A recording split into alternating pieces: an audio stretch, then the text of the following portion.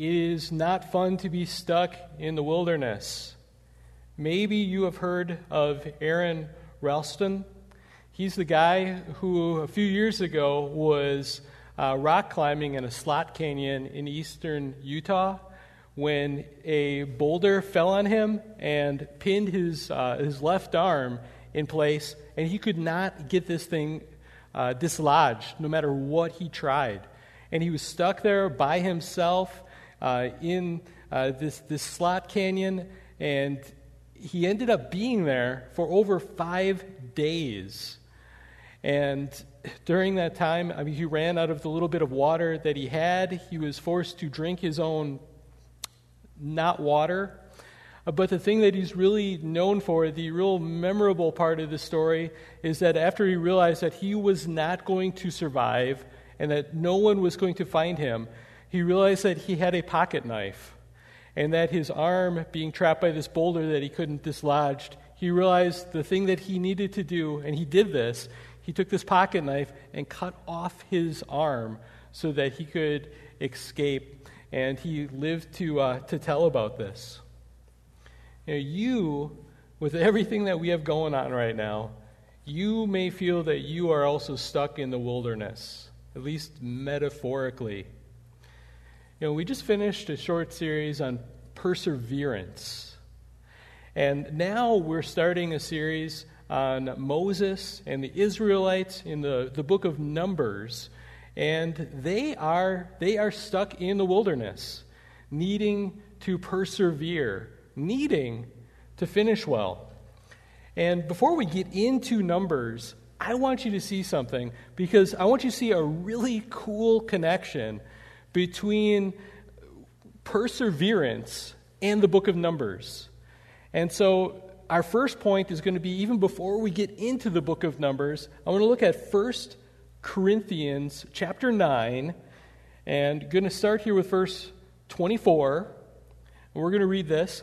If you watched the message from last week, this is going to sound really familiar to you, because this first part here, this is the main passage from last week, the last message on perseverance.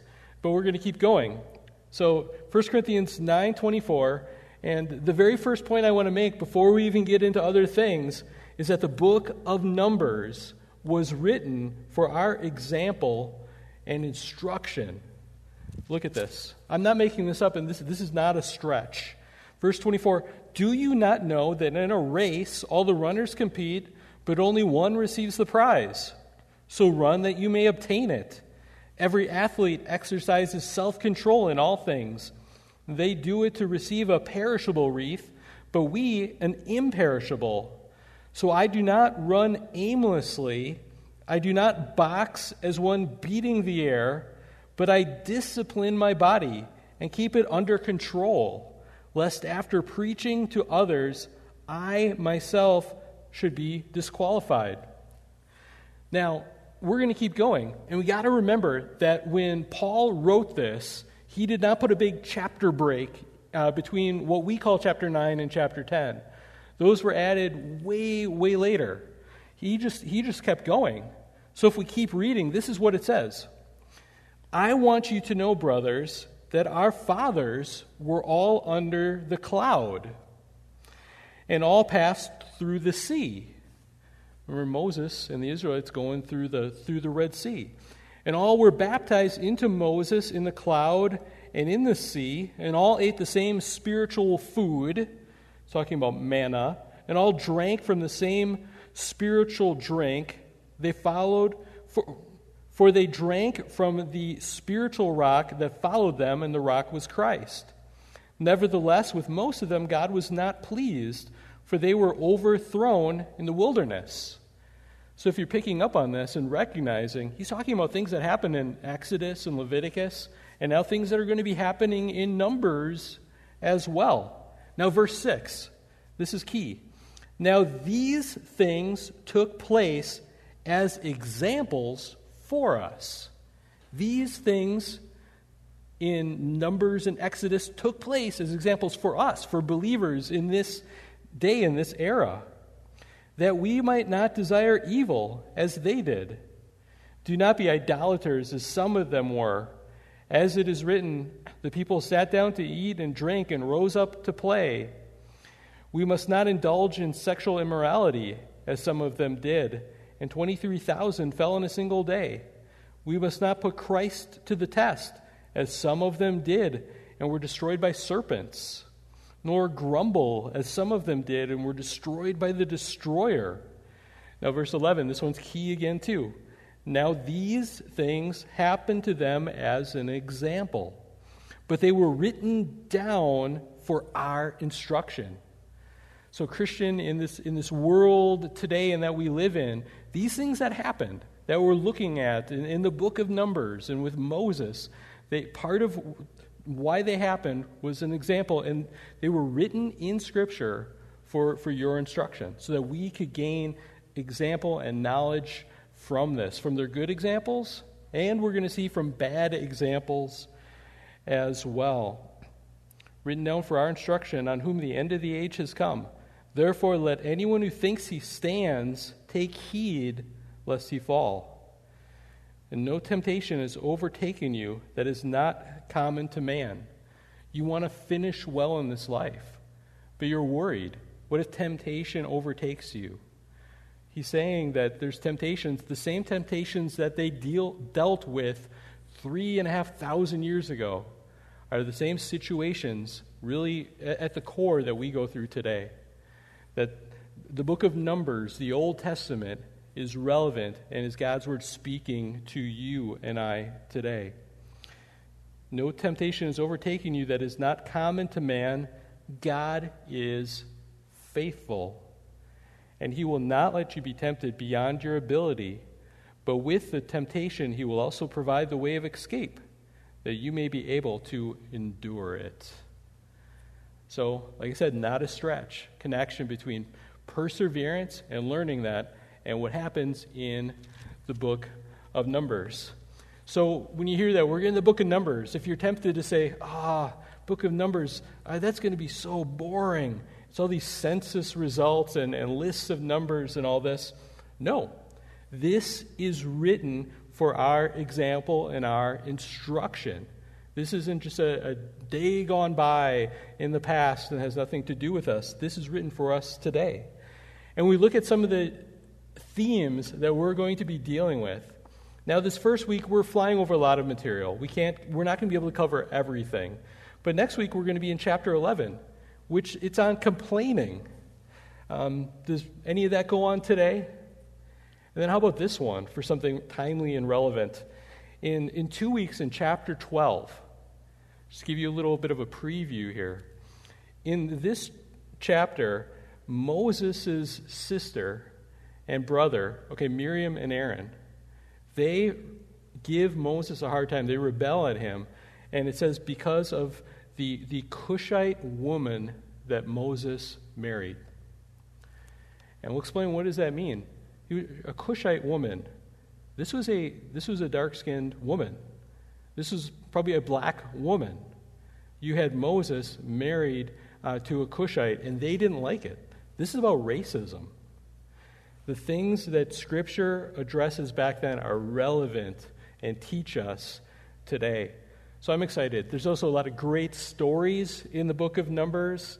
We're not going to be able to cover everything, so I hope that you're reading it on your own. Now, I firmly believe that Scripture is inspired by God, and I firmly believe that every verse is there for a purpose. That doesn't necessarily mean that each verse needs to have its own full sermon. For example, in chapter 7, it's 89 verses specifically about the specific amount of silver and animal sacrifices that each tribe contributed for the dedication of the tabernacle. 89 verses of that. It's an important record, and in God's wisdom, it is included in Scripture, and it's good that we have it. And it reminds us today also that every person makes an important contribution. But no one is probably quoting from that chapter for their life verse. But still, I encourage you to read it. We're covering just an overview of the first 10 chapters here today, but I encourage you to take time and read it. And there are some gems in there as well. So getting into actual book of Numbers. Numbers chapter 1. And the second point for the message is that we're going to be looking at things that you may think, what does this have to do with us? They have a census of how many people are in Israel. What does that have to do with us today? It's going to be talking about the duties of the Levites. Levites don't even have duties today because we're in the church age, the Christian era now. So, talking about things, what they needed to do to cover the altar and the ark and different furniture in the tabernacle when they go to transport it, detailed instructions. You may think, well, what does that have to do with us today? Those things don't even exist anymore. But each of those things, when we look at it, it teaches us something about the character of God. And if we learn from this something about the character of God, we are learning something that is timeless and never, ever changes and transforms our life.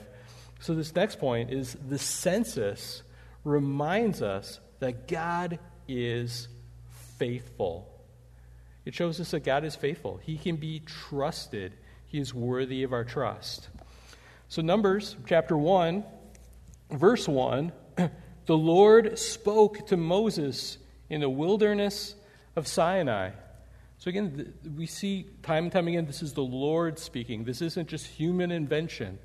The Lord spoke to Moses in the wilderness of Sinai in the tent of meeting on the first day of the second month in the second year after they had come out of the land of Egypt, saying, take a census of all the congregation of the people of Israel by clans, by father's house, according to the number of names, every male head by head, from 20 years old and upward, all in Israel who are able to go to war. You and Aaron shall list them company by company. And there shall be with you a man from each tribe, and each man being the head of the house of his fathers. Verse 5, and these are the names of the men who shall assist you, from Reuben, Elizur, the son of Shedur. And then it goes on. And you can look at this, you can read all the names of the men that are called to help them, and then it gives the census results, and that's most of chapter 1. We won't take the time to read this all, but I want to talk about it and what it means. We say in the first verse, the Lord spoke to Moses in the wilderness of Sinai. Our English title for the book is Numbers. And that comes from, before English, from the Greek translation that they had. They gave it the title of arithmoi, which we think of arithmetic. Think of that. It has to do with numbers. And that's because it has the censuses, the counting of the people. But what's interesting is actually if you have a Hebrew Bible, it's written in Hebrew, it actually has a different name. I mean, not just the Hebrew word for numbers. The title for the book actually doesn't mean numbers. If you have a Hebrew Bible, it takes the fifth word that is in the Hebrew text, and that word is Bemidbar, and it means in the wilderness. So in the Hebrew version, the title means in the wilderness, because that's where they are. That's where the book of Numbers starts off, and that's where the whole thing really is going to take place. When we think of wilderness, don't think of around here with like woods and trees, but also don't think straight out desert either. Just giant hills of rolling sand. It was not quite like that. It would be pretty, barren. Flocks could still, go out there and maybe find something. So it's not a complete arid desert, but there would be very little vegetation, very little to live on, and hardly any trees at all. So kind of a rough kind of wasteland, not the place that you would want to stay and to hang out with your people for a long period of time. So at the beginning of this, it also gives us the location. They were in the wilderness of Sinai. Remember, Mount Sinai is where they got the Ten Commandments from. And, if you want to learn more about Exodus or Leviticus or the Ten Commandments, we've done series on those, and you can find those on the website. So after Moses gets the Ten Commandments, this is now the second year after coming out of Egypt that God used Moses to deliver the Hebrew people from their slavery that they were in when they were in Egypt, through many miracles and just dramatic things that happened, the mighty hand of God bringing them out. So now he's being told by God to have a census. They want to do a counting of the people. And specifically here, who are they counting? Well, it's not everyone that's being counted. Specifically, it's all of the males and all of those that are at least 20 years old who are able to go to war. And we see there's a purpose behind the census. It's counting how many troops do they have? How many do they have that are able to be part of this army for the calling that God is going to give them next, which is going to be to go into the land of Canaan and to take the promised land that was given to them. Because long ago, God had given Abraham, their great forefather, this promise that he would be with him and bless him and make him into a great nation. And to have a great nation, it requires people, it requires law. We've seen that given in Leviticus, and it requires land. So they need to go in and they need to conquer this land. So if we look at most of the rest of chapter 1, we see the results of these totals. So, for example, verse 26, of the people of Judah, their generations by their clans, by their father's house, according to the number of names, from 20 years old and upward, every man able to go to the war, those listed of the tribe of Judah were 74,600. And so you get these for each of the 12 tribes. Well, not exactly the 12 tribes, because we're going to see the tribe of Levi is missing, and there's a reason for that, and we're going to get to that. So Levi is not included in here. There are 12, but that's because Joseph, one of the 12 sons of Jacob of Israel, that he is favored, and so his descendants are split into two sub-tribes. That's Ephraim and Manasseh. But the grand total that's given is 603,550 warriors when you add up the census. So you have just a very large fighting force that they have. Now I have to address this because there are some people that will raise the issue of the numbers. And are these genuine numbers? Can we trust what it says here, or is there some problems kind of with that? And I want you to be prepared and realize that sometimes you might hear this. Now, if you have 600,000 men, if you add in women and children, this will come up to probably at least 2 million of the Hebrews, possibly more than that. And some have argued that this just seems too high. They say based on what seems to be typical populations, as far as they understand it at the time, this seems too high. Some have wondered, just how could this be the case? Now, liberal scholars and, unbelievers, they don't have a problem. They'll just say, the Bible's wrong. But even some conservative scholars would say that it seems like there might be potential problems. Some would say, it's still difficult to imagine that a group this large could survive in the wilderness of Sinai for 40 years, and that's what's going to happen. So we kind of wonder, are we reading the numbers correctly? And sometimes we wonder, maybe there is an issue. Now, I want to say I definitely believe in the inspiration and the inerrancy of Scripture. So if there is an issue, it's not with Scripture, but sometimes it's with us. I was thinking about this. What if you had Roman numerals? You know how they work where, I is 1, and a V is 5, and an X is 10. And you add them all together. But if you have an X and then an I, it's 11. But if you have an I first and then an X, then it's 9, because you subtract instead.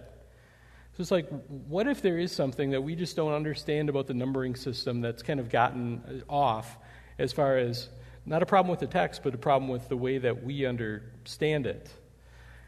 Some have suggested that since the word that means 1,000, which is elep, can also mean families or clans, that might be part of the problem, and so maybe the totals should be calculated differently. Some think that there's maybe everything's 10 times what they think would make better sense. But the problem is that none of these solutions just works consistently when interpreting the numbers in Scripture in all cases. So if there is something that we don't understand, we haven't figured it out yet. And so we don't know. It could be a possibility, but that's not something that we understand. I mean, some others have suggested that the numbers have just symbolic value, but that doesn't seem that way to me. This seems like it's giving a literal listing of this is how many people there were.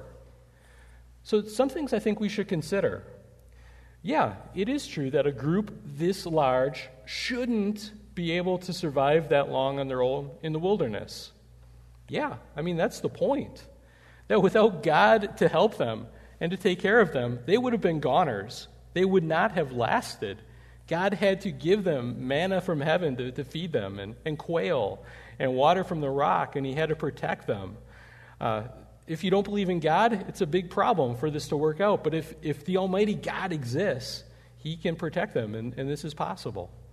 Also, to remember in Exodus, the reason that the Egyptians started to get panicky was that the Hebrews that had come there to live for a while, the reason they panicked and put them in slavery is because the Hebrews were multiplying like crazy.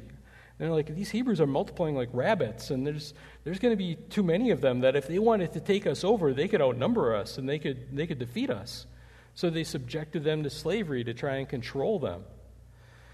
Also, too, 70 Hebrews, if they originally went to Egypt with Joseph, it tells us that 70 Hebrews originally went there. In the time period they had, 430 years, if each couple had 4 or 5 children that survived and were able to reproduce, the math actually works out. That you could start from that group of 70 and get up to this size. It is mathematically possible. It is possible. I mean, God would be blessing them, but it is realistic. So I'm going to take the numbers at face value, as far as we understand them. I guess with the possibility that maybe there is something that we don't understand, and if we find that out later about the numbering system, okay. But the face value, with God's help, this could work. The important thing, too, to remember is in Genesis 15:5, part of this is God fulfilling his promise. In Genesis 15:5, okay, so about 500 years before this, God had promised Abraham, their forefather, that his descendants would one day be more numerous than the stars. It seemed hard to believe because Abraham and Sarah were old people beyond their reproducing years, and they didn't have any kids, much less to fill up the night sky with stars. Let me read to you.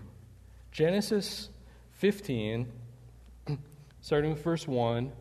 After these things, the word of the Lord came to Abram in a vision. Fear not, Abram. I am your shield, your reward. Your reward shall be very great. But Abram said, O Lord God, what will you give me? For I continue childless, and the heir of my house is Eliezer of Damascus. And Abram said, Behold, you have given me no offspring, and a member of my household will be my heir. And behold, the word of the Lord came to him. This man shall not be your heir. Your very own son shall be your heir. And he brought him outside and said, Look to the heavens and number the stars, if you are able to number them. Then he said to him, So shall your offspring be. And he believed the Lord, and he counted it to him as righteousness. So God gives Abraham this promise that he would have offspring as numerous as the stars. And I think, well, how many was this if we're doing a census, and how many does this need to be? Now, okay, today, with telescopes that we have now and our knowledge, we know that there is billions upon billions of stars. But for what would make sense to Abraham, I mean, he was limited to just what he could see with his eyes. And it was still a lot. I mean, back then, you didn't have cities with light pollution, and you didn't have smog and all this. And you could see even more stars than you can see today. They say that quite possibly in his time, he could have counted distinctly maybe up to 6,000 stars. They say today, I haven't tried counting myself, but it's a lot less. Maybe 2,000, maybe more if it's a better night sky. But back then, it would have been amazing, and he might have been able to count 6,000 stars. But now there's a census listing, hundreds of years later, his descendants. And it's not 6,000, it's 600,000 fighting men. God made good on his promise 100 times over, and plus women and children, and God was just getting started. So when I read these census results, I don't think this is just a boring list of numbers. This is a record saying, look, God is fulfilling his promise.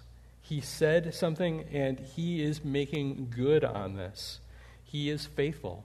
He is trustworthy. He can be trusted to keep his promises.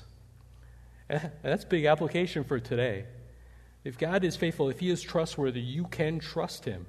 You can trust that he will keep his promises.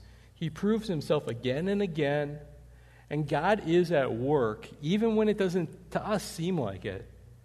This took hundreds of years. This took a lot of ups and downs and valleys and times in darkness and slavery for God to fulfill this promise. But he was at work through all of this. Right now, we have to hold to many of the promises that God's given us with just the eyes of faith. We can't see them literally yet, but we believe God that these things are true. But there will come a day. There will come a day when the fulfillment of all of God's promises will be as real and as tangible to us as the people in the census were to Moses. And God does everything for a purpose. And even during their time in slavery, God was multiplying their strength as a nation. And he was preparing them for their next calling, the calling to take the promised land. And so for you and I, even in your downtime, God is at work. And God is strengthening you, and God is preparing you for whatever calling he has for you next. So from these results, God is faithful. We're just going to talk about one other thing from this. We're going to talk about the Levites and the tabernacle a little bit. You can read the details, but the third point here is that the Levites and the tabernacle remind us that God is holy. God is a holy God, that he is set apart. The Levites were not included in the census. They had a special role. We read this at the end of Numbers chapter 1, 47. But the Levites were not listed along with them by their ancestral tribe. For the Lord spoke to Moses, saying, only the tribe of Levi you shall not list, and you shall not take a census of them among the people of Israel. But appoint the Levites over the tabernacle of your testimony, and over all its furnishings, and over all that belong to it. They are to carry the tabernacle and all its furnishings, and they are to take care of it, and they shall camp around the tabernacle. And when the tabernacle is to set out, the Levites shall take it down. And when the tabernacle is to be pitched, the Levites shall set it up. And if any outsider comes near, he shall be put to death. And the people of Israel shall pitch their tents by companies, each man in his own camp, and each man by his own standard, by their own flag. But the Levites shall camp around the tabernacle of the testimonies, so that there may be no wrath on the congregation of the people of Israel, as they camp around the testimony that's holy, the Levites would be this buffer zone between the holy God and the rest of the people. And all the Levites shall keep guard over the tabernacle of the testimony. Thus did the people of Israel. They did according to all that the Lord commanded Moses. So the tabernacle was holy, and it had to be kept separate. And the Ark of the Covenant was in the center of this, in the holiest place of all, in the Holy of Holies. So even around this, the Levites, they were responsible to take care of it, to help the priests, to guard it. When they had to move, they were in charge of packing things up, moving it from location and setting it up again. And that was their role. So the Levites are the descendants of Levi. They're not all priests. Okay? So all of the priests were Levites, but not all the Levites were priests. To be a priest, you had to be from the family of Aaron specifically. And so if we keep reading in Numbers, if you do this, you're going to see in chapter 2, it shows the arrangement of the camp with the tabernacle in the center, and then the Levites surrounding it. And there's different types of Levites we're going to see. And then all the other clans camped, it would have to be like almost small cities around them. And then it's going to talk also about, in chapter 5, the unclean that would be outside of the camp proper. In chapter 3, it talks about the duties of the Levites and things that they were called to do. Like we said, all priests were Levites, but not all Levites were priests. It's going to talk about the priests, and remember Aaron's two sons, Nadab and Abihu. They were struck dead because they offered unauthorized fire before the Lord. But Aaron had some other sons as well. Now in chapter 4, it's going to talk about the duties of some of the different clans within the Levites. And again, this might sound like it's really dull, and what's the point of this? But this is amazing. It's going to talk about the duties of the sons of Kohath, Gershon, and Merari. The Kohathites, they were responsible for transporting the ark. Okay, that's not Noah's Ark, that's the Ark of the Covenant. Okay, like in Indiana Jones. Okay. And it was holy, and they were supposed to transport it. It was very sacred, and this was their job. And they would also transport the other things, the sacred items, the altar, the lampstands. And there were specific ways that they were to do this and to cover them. And so in Numbers chapter 4, it says, "The Lord spoke to Moses and Aaron, saying, 'Take a census of the sons of Kohath from among the sons of Levi, by their clans and their father's house, from 30 years old up to 50 years old.'" So between 30 and 50 is when you were eligible for this job assignment. "All who can come on duty to do the work in the tent of meeting, and this is the service of the sons of Kohath in the tent of meeting, the most holy things. When the camp is to set out, Aaron and his sons shall go in and take down the veil of the screen and cover the ark of the testimony with it." So the Kohathites didn't do this because they couldn't see the ark. So Aaron and his sons, the priests, they had to go and they had to cover it, first with the veil that would be in the tabernacle. But then there's another layer. It says, "Then they shall put on top of it a covering of goat skin." That's what the ESV says.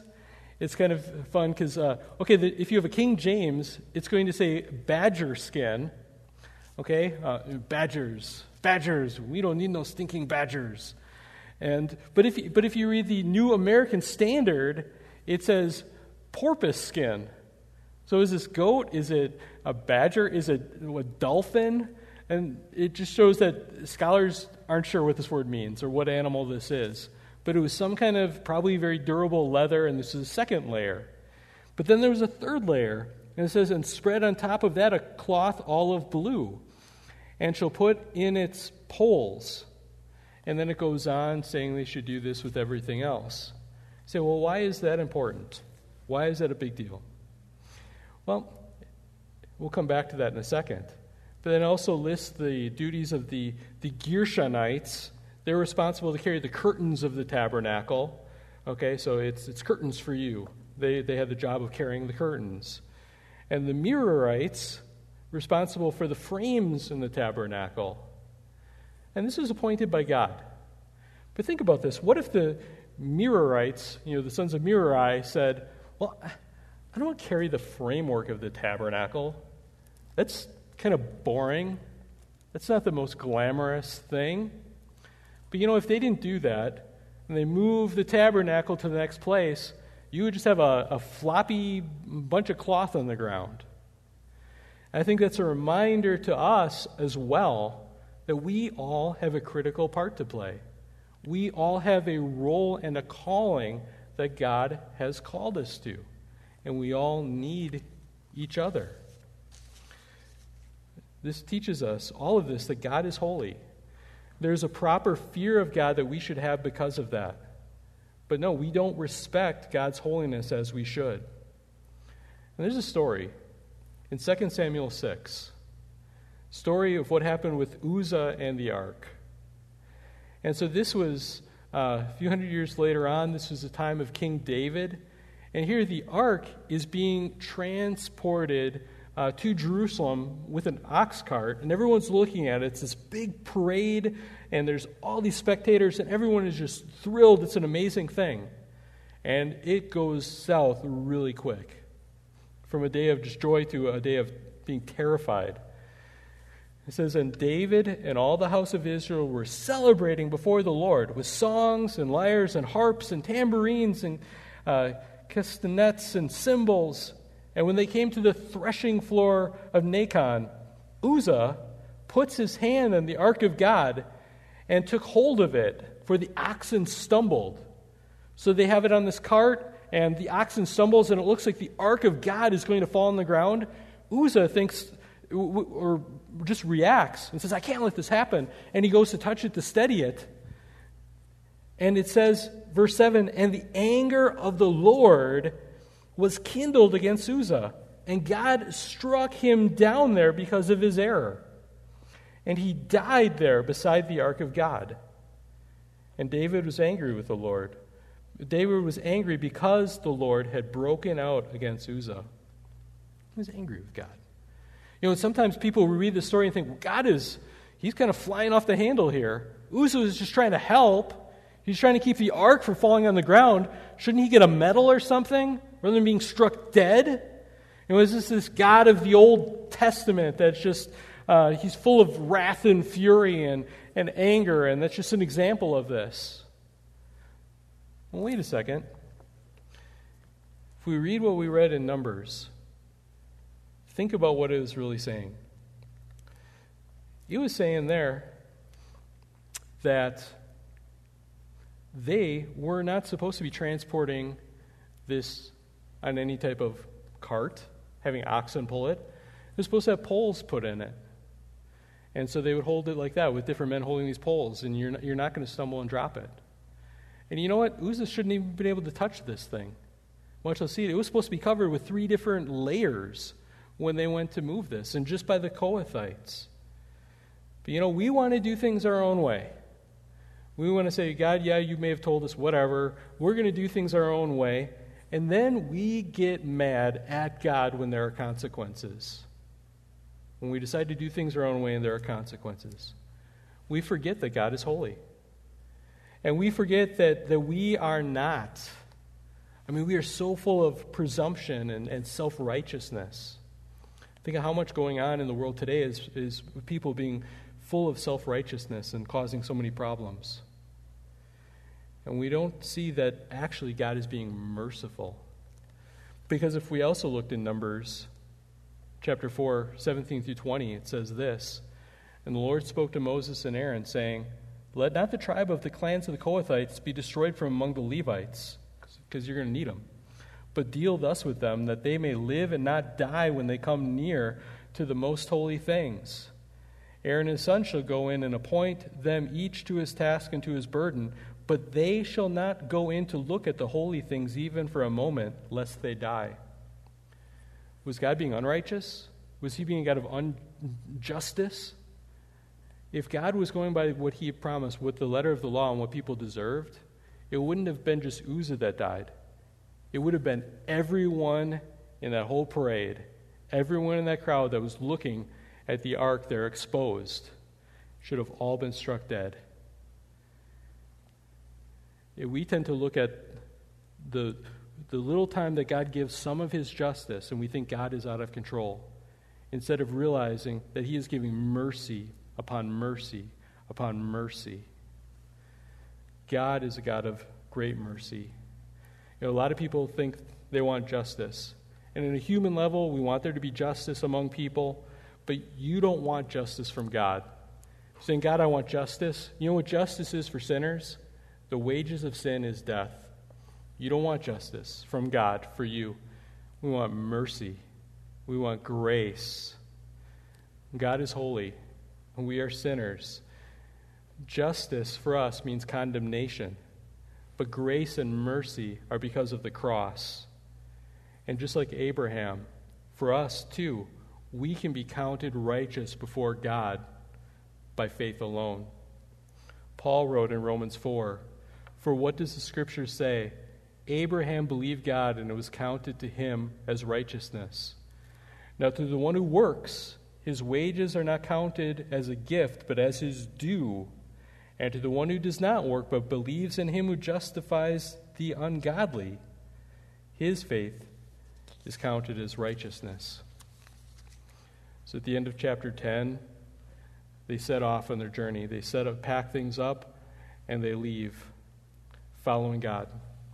In the same way for us, we need to remember that God is faithful, God is holy, and as we move on, we should also move on in faith and holiness. Let's pray. Father God, we thank you. We thank you that you are God that can be trusted, and you are God that is holy.